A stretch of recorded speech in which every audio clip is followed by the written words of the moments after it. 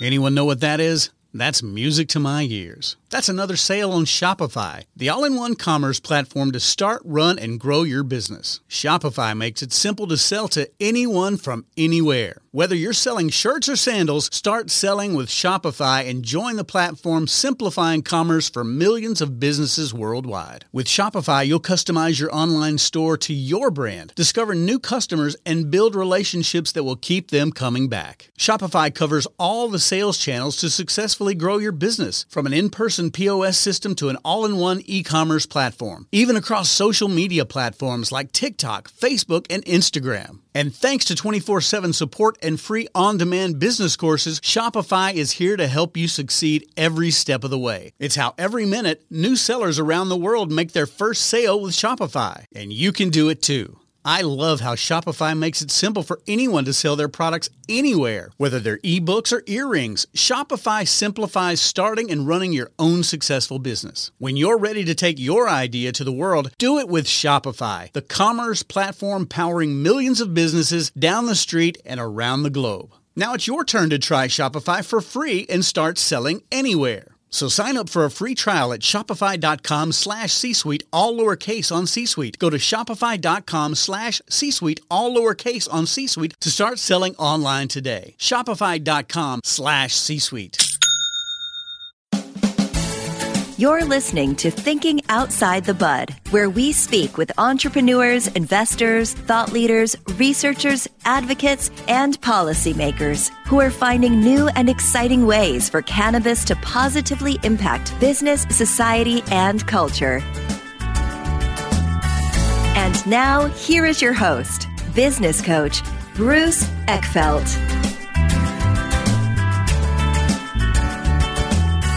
Welcome, everyone. This is Thinking Outside the Bud. I'm Bruce Eckfeldt. I'm your host. Today I'm here with Nancy Warner. Nancy is founder and CEO of AssurePack. Nancy has a background in package engineering with over 30 years of experience in the pharmaceutical industry space. We're going to talk a little bit about what she's doing in the cannabis space today. Nancy, welcome to the program. Thank you for having me. Yeah. So I always like to have guests start by just giving a sense of their background. Everyone's got an interesting story in terms of how they got into the cannabis space. Give us a sense of professionally kind of where you started and how things led up to doing what you're doing today. Sure. My background is that I am a package engineer by degree and have spent my career in the packaging industry. For most of my career, I was in the pharmaceutical packaging industry, starting out at a pharma company as the manager of package engineering, and then transitioned over to the supplier side, and worked in business development for some of the major pharmaceutical contract packaging companies, working with big pharma, small generic pharma, virtual pharma. And as a contract packager, we worked with every aspect of their industry. We're an extension of their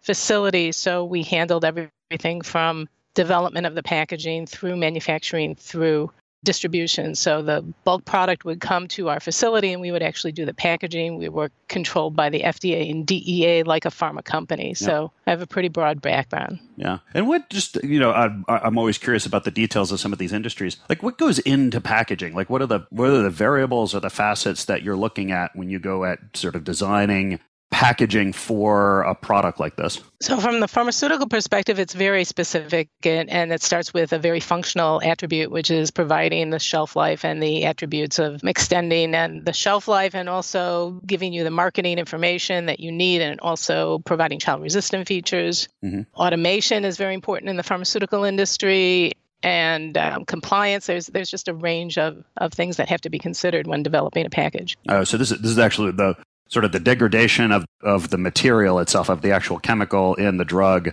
Sure. Figuring out that expiration date, the expiration date you get on the outside of your package is determined by testing the product in the package. So the package contributes to providing that shelf life. Yeah. And then obviously, when you're dealing with very large production volume stuff, it's got to actually be producible. So like, how does it all go together in a way that is consistent and is going to have a high quality process? Got it. So let's talk a little bit about, I'm curious what you've been able to kind of transfer or parlay from the pharmaceutical industry and the experience you've had into the cannabis space, and what's applying for you, what's not applying, like how is it similar, how is it different? Okay, so going into the cannabis space, I had to basically reverse engineer a lot of the pharmaceutical type of packages that I'm familiar with so that they were on a smaller scale, lower volume, semi-automatic process, because the volumes are just not there yet in the cannabis space. When you talk about volumes on the pharmaceutical side, what are the units? Multi-million volumes and running high speeds of 300 packages a minute in the pharmaceutical industry with multi-million-dollar packaging lines that you invest in, as opposed to running tens and hundreds of thousands in the cannabis space. Yeah. So it's very different. So what I did, and my basic idea was taking a business model that is existing today, and that was the institutional pharmacy market. And that's a market that supports places like nursing homes and prisons, and they prepackage the product into these blister packages. Mm-hmm. We call them bingo cards. And there are small-scale businesses across the country that do this. They actually buy the pharmaceutical products, package them, package it per patient, individual, on a monthly basis, and then supply that to that end location. And they have small-scale equipment, preformed components, and it's done on a local level. So in my mind, that was a good business model for the cannabis industry because they have to package what they produce in their own facility. You cannot cross state lines, so there's no economy of scale from a packaging perspective. So the biggest hurdle for that particular business model was getting a child-resistant package, because those packages for the institutional pharmacies do not have to be child-resistant. So I have a relationship with a manufacturer who developed one of the best child-resistant blister packages that's used in the pharmaceutical industry. I approached him and I said, would you give me exclusivity to market your package in the cannabis industry? And he said yes, because he knows I know what I'm doing and I would protect his IP and do it right. And so that was the package and how I started my business. Fascinating. I'm curious about the mechanics or the engineering of the proofing itself. I think there's always the joke of, the parents that can't open the childproof things to give it to their kids to figure out how to open it. Right. Like what do you actually do, or what are the mechanics or the things that you do to make something child resistant or childproof from a packaging point of view? Well, there's a standard, and the standard is created by the Consumer Product Safety Commission, who is the government agency responsible for overseeing and regulating child-resistant packaging. And there is a protocol test that is required that we submit to a third-party authorized ASTM certified testing agency that we give our packages to test. And there are two parts to the test. One is the testing children, and the children are of a certain range of age and a mix of boys and girls, and it's evenly distributed between the ages and the sexes. And then the other half of that test is a senior-friendly test where we actually test seniors. So you have to pass both parts of this test. You have to pass keeping children out while allowing adults to get in. It's a very challenging proposal to try and have this become something that you can create a package. And the testing is quite expensive. It can run $10,000 to $20,000 per package. So it can get expensive when you have multiple packages. I've tested at least 15 to 20 packages since I started my business. Wow. And this is this was a federal agency that does this? Yes, but what's interesting is that all the states who are regulating marijuana are calling and referring to the CPSC guidelines. Okay. But the CPSC, which is a federal agency, has no standing in the cannabis industry. Yeah, so, exactly. Yeah, it's a juxtaposition because that's the standard, and there is no other standard really for what is considered to be child resistant. And so we are all testing this package through the CPSC guidelines and testing and going through the same agencies that Big Pharma uses for this type of package testing. Just to make sure I understand it. So the states are basically saying, we're going to use this packaging standard at a state level to say whether or not something is child resistant, child sort of tamper proof. And then the federal agency is basically saying we're hands off. We're not correct. We're not getting involved in sort of really certifying anyone in the marijuana space because obviously of the federal regulation issues. Correct.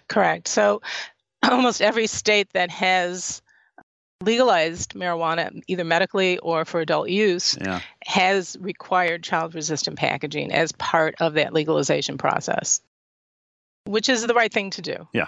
So they're baking it into their regulations in terms of the industry. So how does that show up? That means that anybody who is selling in dispensary cannabis, or I guess a THC-based product in a dispensary, is state law required to put it into a child-proof container or packaging of some sorts. Okay, well, we can take it a step further back in the chain, and the goal is to have the manufacturers who are producing either infused or edible products or various different products to pre-package their products in a child-resistant package before it gets to the dispensary. There are also options within certain states that if those products are not already in a child-resistant package when they arrive at a dispensary, they have to leave the dispensary in a child-resistant package. And there are these packages, what they call exit bags, which are child-resistant zipper bags that many dispensaries use and many states are using.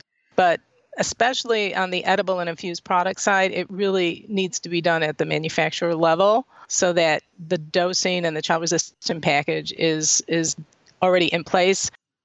Think about it like going to CVS and getting a non-child-resistant package of Advil or Tylenol and putting it into a child-resistant bag. What do you do when you get home? You throw out the bag and you keep the package, right? That's just consumer behavior. So if this industry doesn't really adapt the same model, that you keep it in the primary, what we call the primary package, where the product is in the package directly, as the child-resistant package, which is really the intent of child-resistant packaging. Okay. I guess where is the industry at this point? If you kind of look across the states and the sort of what's been adopted, what dispensaries are doing, what manufacturers of cannabis products are doing, what percentage or what level of products are using packaging at the different levels? Well, in states where it's required, it's 100%. So if you look at Colorado, where a lot of this started, ground zero, like a lot of us call it, the regulations, they worked very hard, and I think they did a great job of coming up with sensible regulations. So all the products that are manufactured in Colorado come to the dispensaries, for the most part, in child-resistant packages. So they're doing it at point of manufacturing. Yes, they are. At this point. Mm-hmm. And so what else goes into this packaging? So we've talked about the sort of the child-proof, child-resistant ones. Are you, how have you looked at some of these other things that you were looking at pharmaceutical in terms of expiration date, in terms of sort of the efficiency and the cost of the actual packaging process? What are some of the things you're working on from a packaging point of view on those factors? As you know, the big push is in branding in the cannabis industry. So everybody is looking to create their own unique brand, and branding is a marketing function, and marketing and branding are graphic and visual aspects of what the packaging has to support. So we do a lot of customization and a lot of creative what we call package development work to help support the branding efforts of our customers. So when I started the business, we had almost everything was custom engineered and designed, every package we did. And over the past couple of years, I've focused on developing some what I call standardized products that can be customized easily. So it's more of an inventory item that we can provide to customers, and then provide custom supporting packaging or labeling for those. And that allows us to have a bigger, broader customer base and to work with companies who don't necessarily have the volume to commit to equipment that they would need for some of these other customized type of packages to produce in their facility. Yeah. And so just to give us a sense of where are you now as a business, what's the last couple of years been like? What have been some of the big opportunities that you've been able to capitalize on? What are some of the challenges in making this whole thing work, or producing this kind of packaging solution for the industry?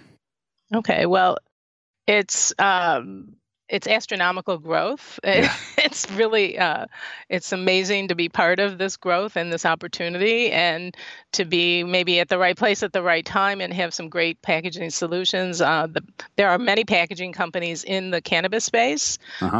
my business model is to have packages that are unique to my company. So there are other solutions that people can use outside of my packages, but if they want to use the packages that I provide them, they're only available through AssurePack. And so that's how I've looked at this. It's challenging as far as inventory growth and ordering cycles. It's not that sophisticated. Many of these products are new. There's no history. Yeah.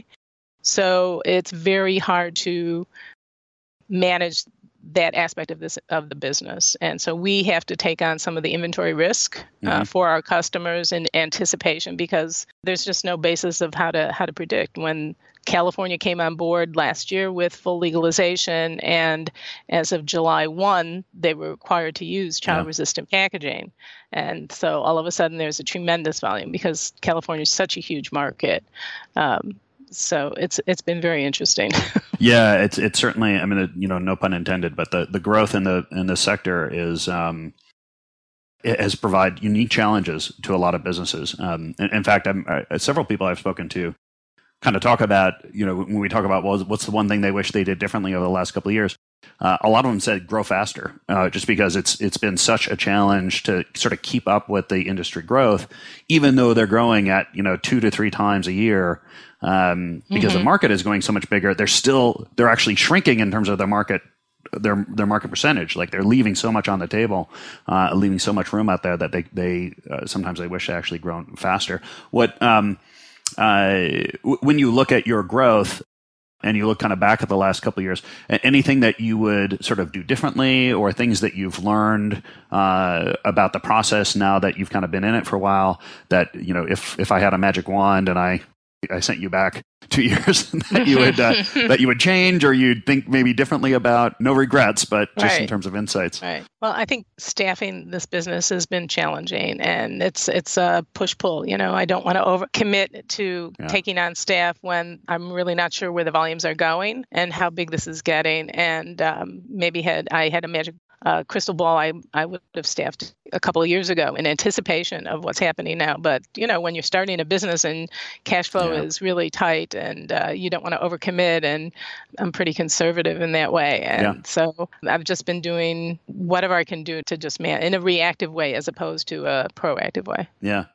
I'm curious, because I've spoken to a couple of people that have come out of the pharmaceutical industry and have gone into this cannabis space. Do you notice a difference just in terms of kind of culture and approach and kind of this risk management and things like that, in terms of your history in pharmaceutical, and things that have helped you and have been real assets for you in terms of the cannabis, and then maybe things that have been more of a challenge that that's the way it was done there, but here maybe it doesn't serve you so well? Any insights on that? Well, I can tell you that many of my manufacturers in my supply chain are pharmaceutical packaging companies. Okay. And the challenge is to work within their system, which is geared towards pharma. Mm-hmm. And my customers are not pharma, and I need to be very quick in terms of my response time and my lead times, and the planning cycle is very short. Every customer has an immediate need. Everything is an urgent need. There is no pre-planning. So it's hard to have constant crisis management within your business and to work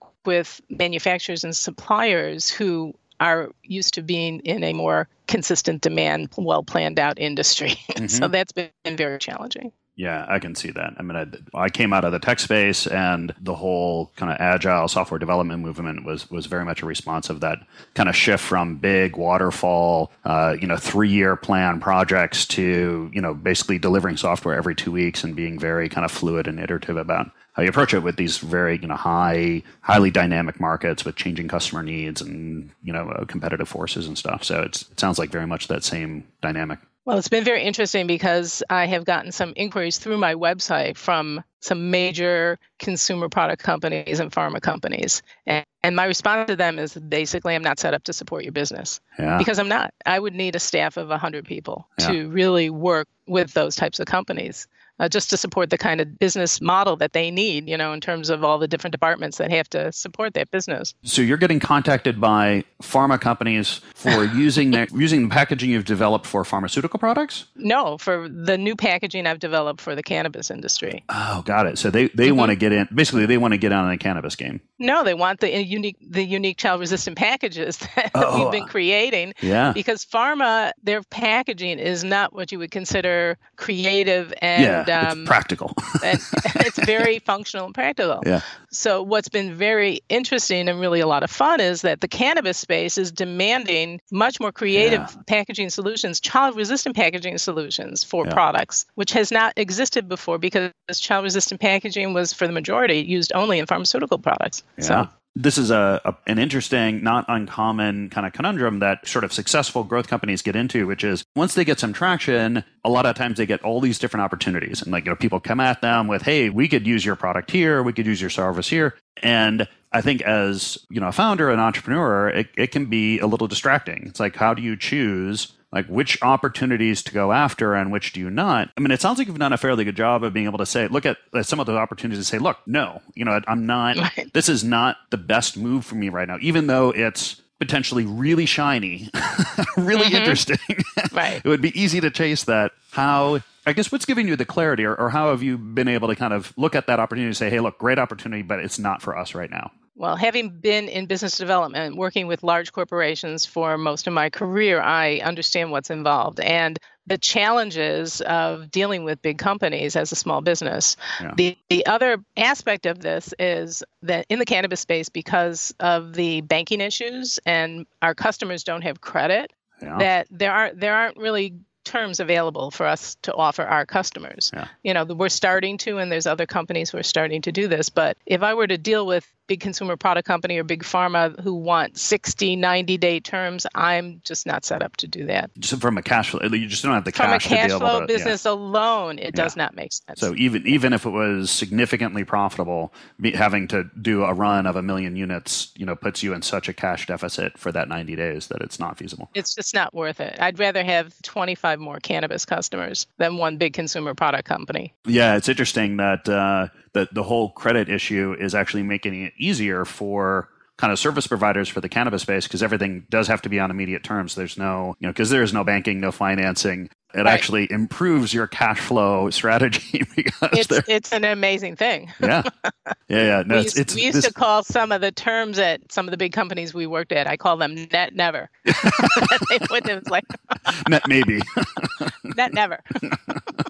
Yeah, I've been on that side. Yeah, this space is so fraught with these kind of funny nuances because of the banking issues. It creates this funny cash flow thing. The other thing I find is that, and I think this is a really good example, where my guess is there's a lot of companies who normally would be moving into the space pretty quickly, but because of the cannabis legality issues, gives them pause because they don't want to taint the rest of their business, so they don't. It creates these kind of wide open markets in this really high growth space. I mean, what's your, not that I'm looking for any hard prognostications on what's going to happen, but as you look forward in this industry and particularly in your market, what happens when the federal legalization kind of works itself out and stuff? I mean, do you expect that the pharmaceutical or the bigger pharmaceutical players in the space are going to come in pretty quickly? Are they going to do acquisition? I mean, how are you kind of thinking or positioning yourself for that? And when do you think it might occur based on what you've seen? Well, I don't think it's going to occur very quickly. Yeah. But I will say that that's most likely going to happen, whether it's big pharma, big alcohol, big tobacco. Mm-hmm. They're all on the sidelines working on this. Sure, they're ready, and as soon as they can, they will be in the space. I would like to be out by that time. Yeah.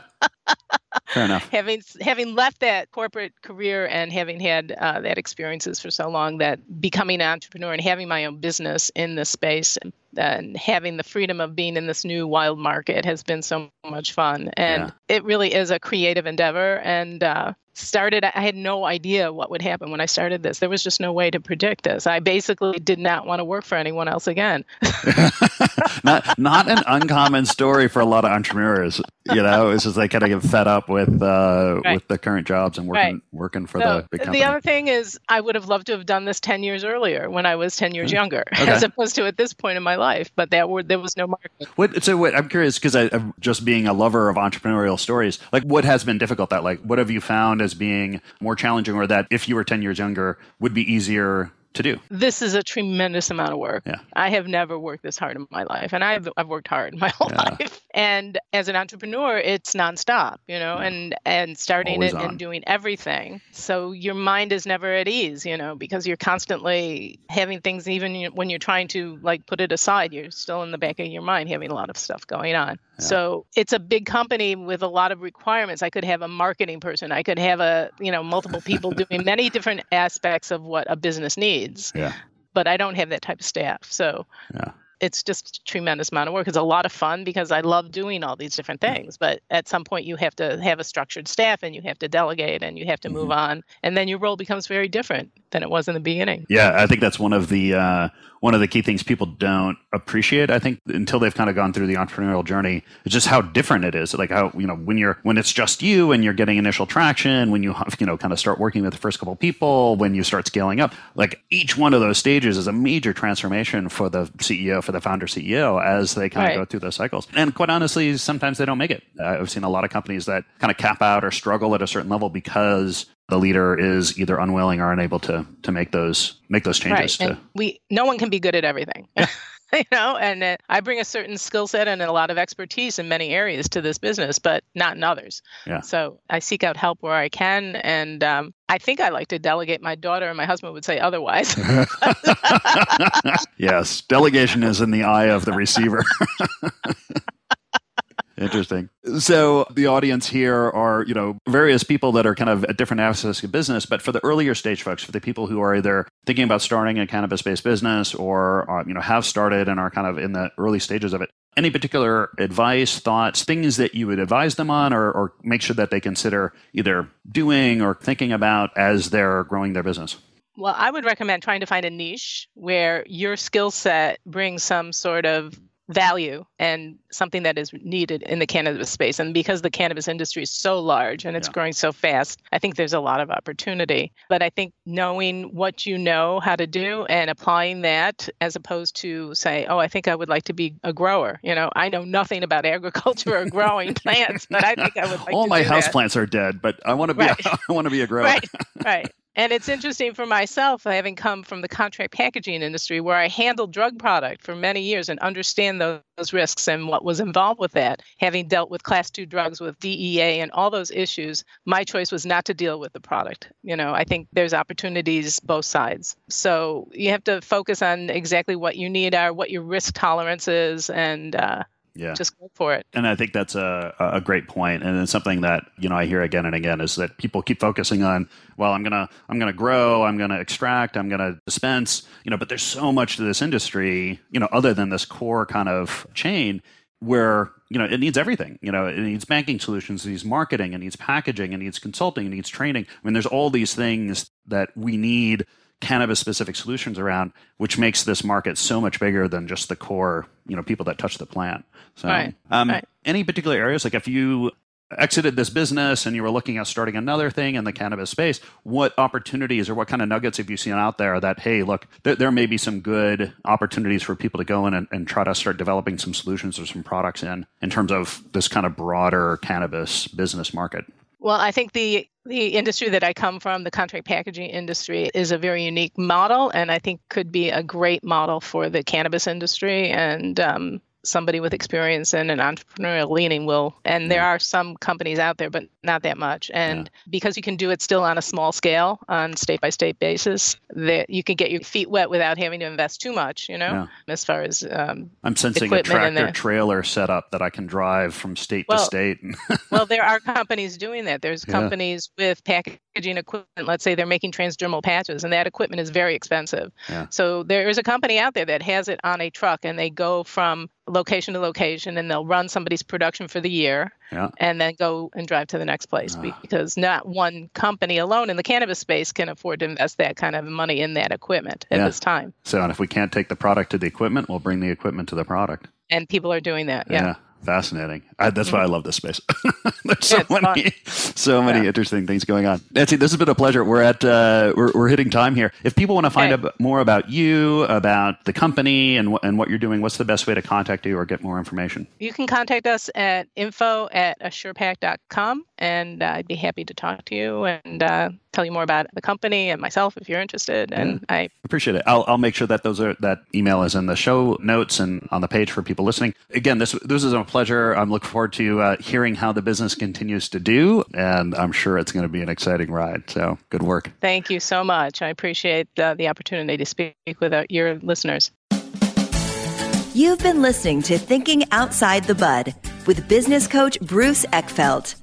To find a full list of podcast episodes, download the tools and worksheets, and access other great content, visit the website at thinkingoutsidethebud.com. And don't forget to sign up for the free newsletter at thinkingoutsidethebud.com/newsletter.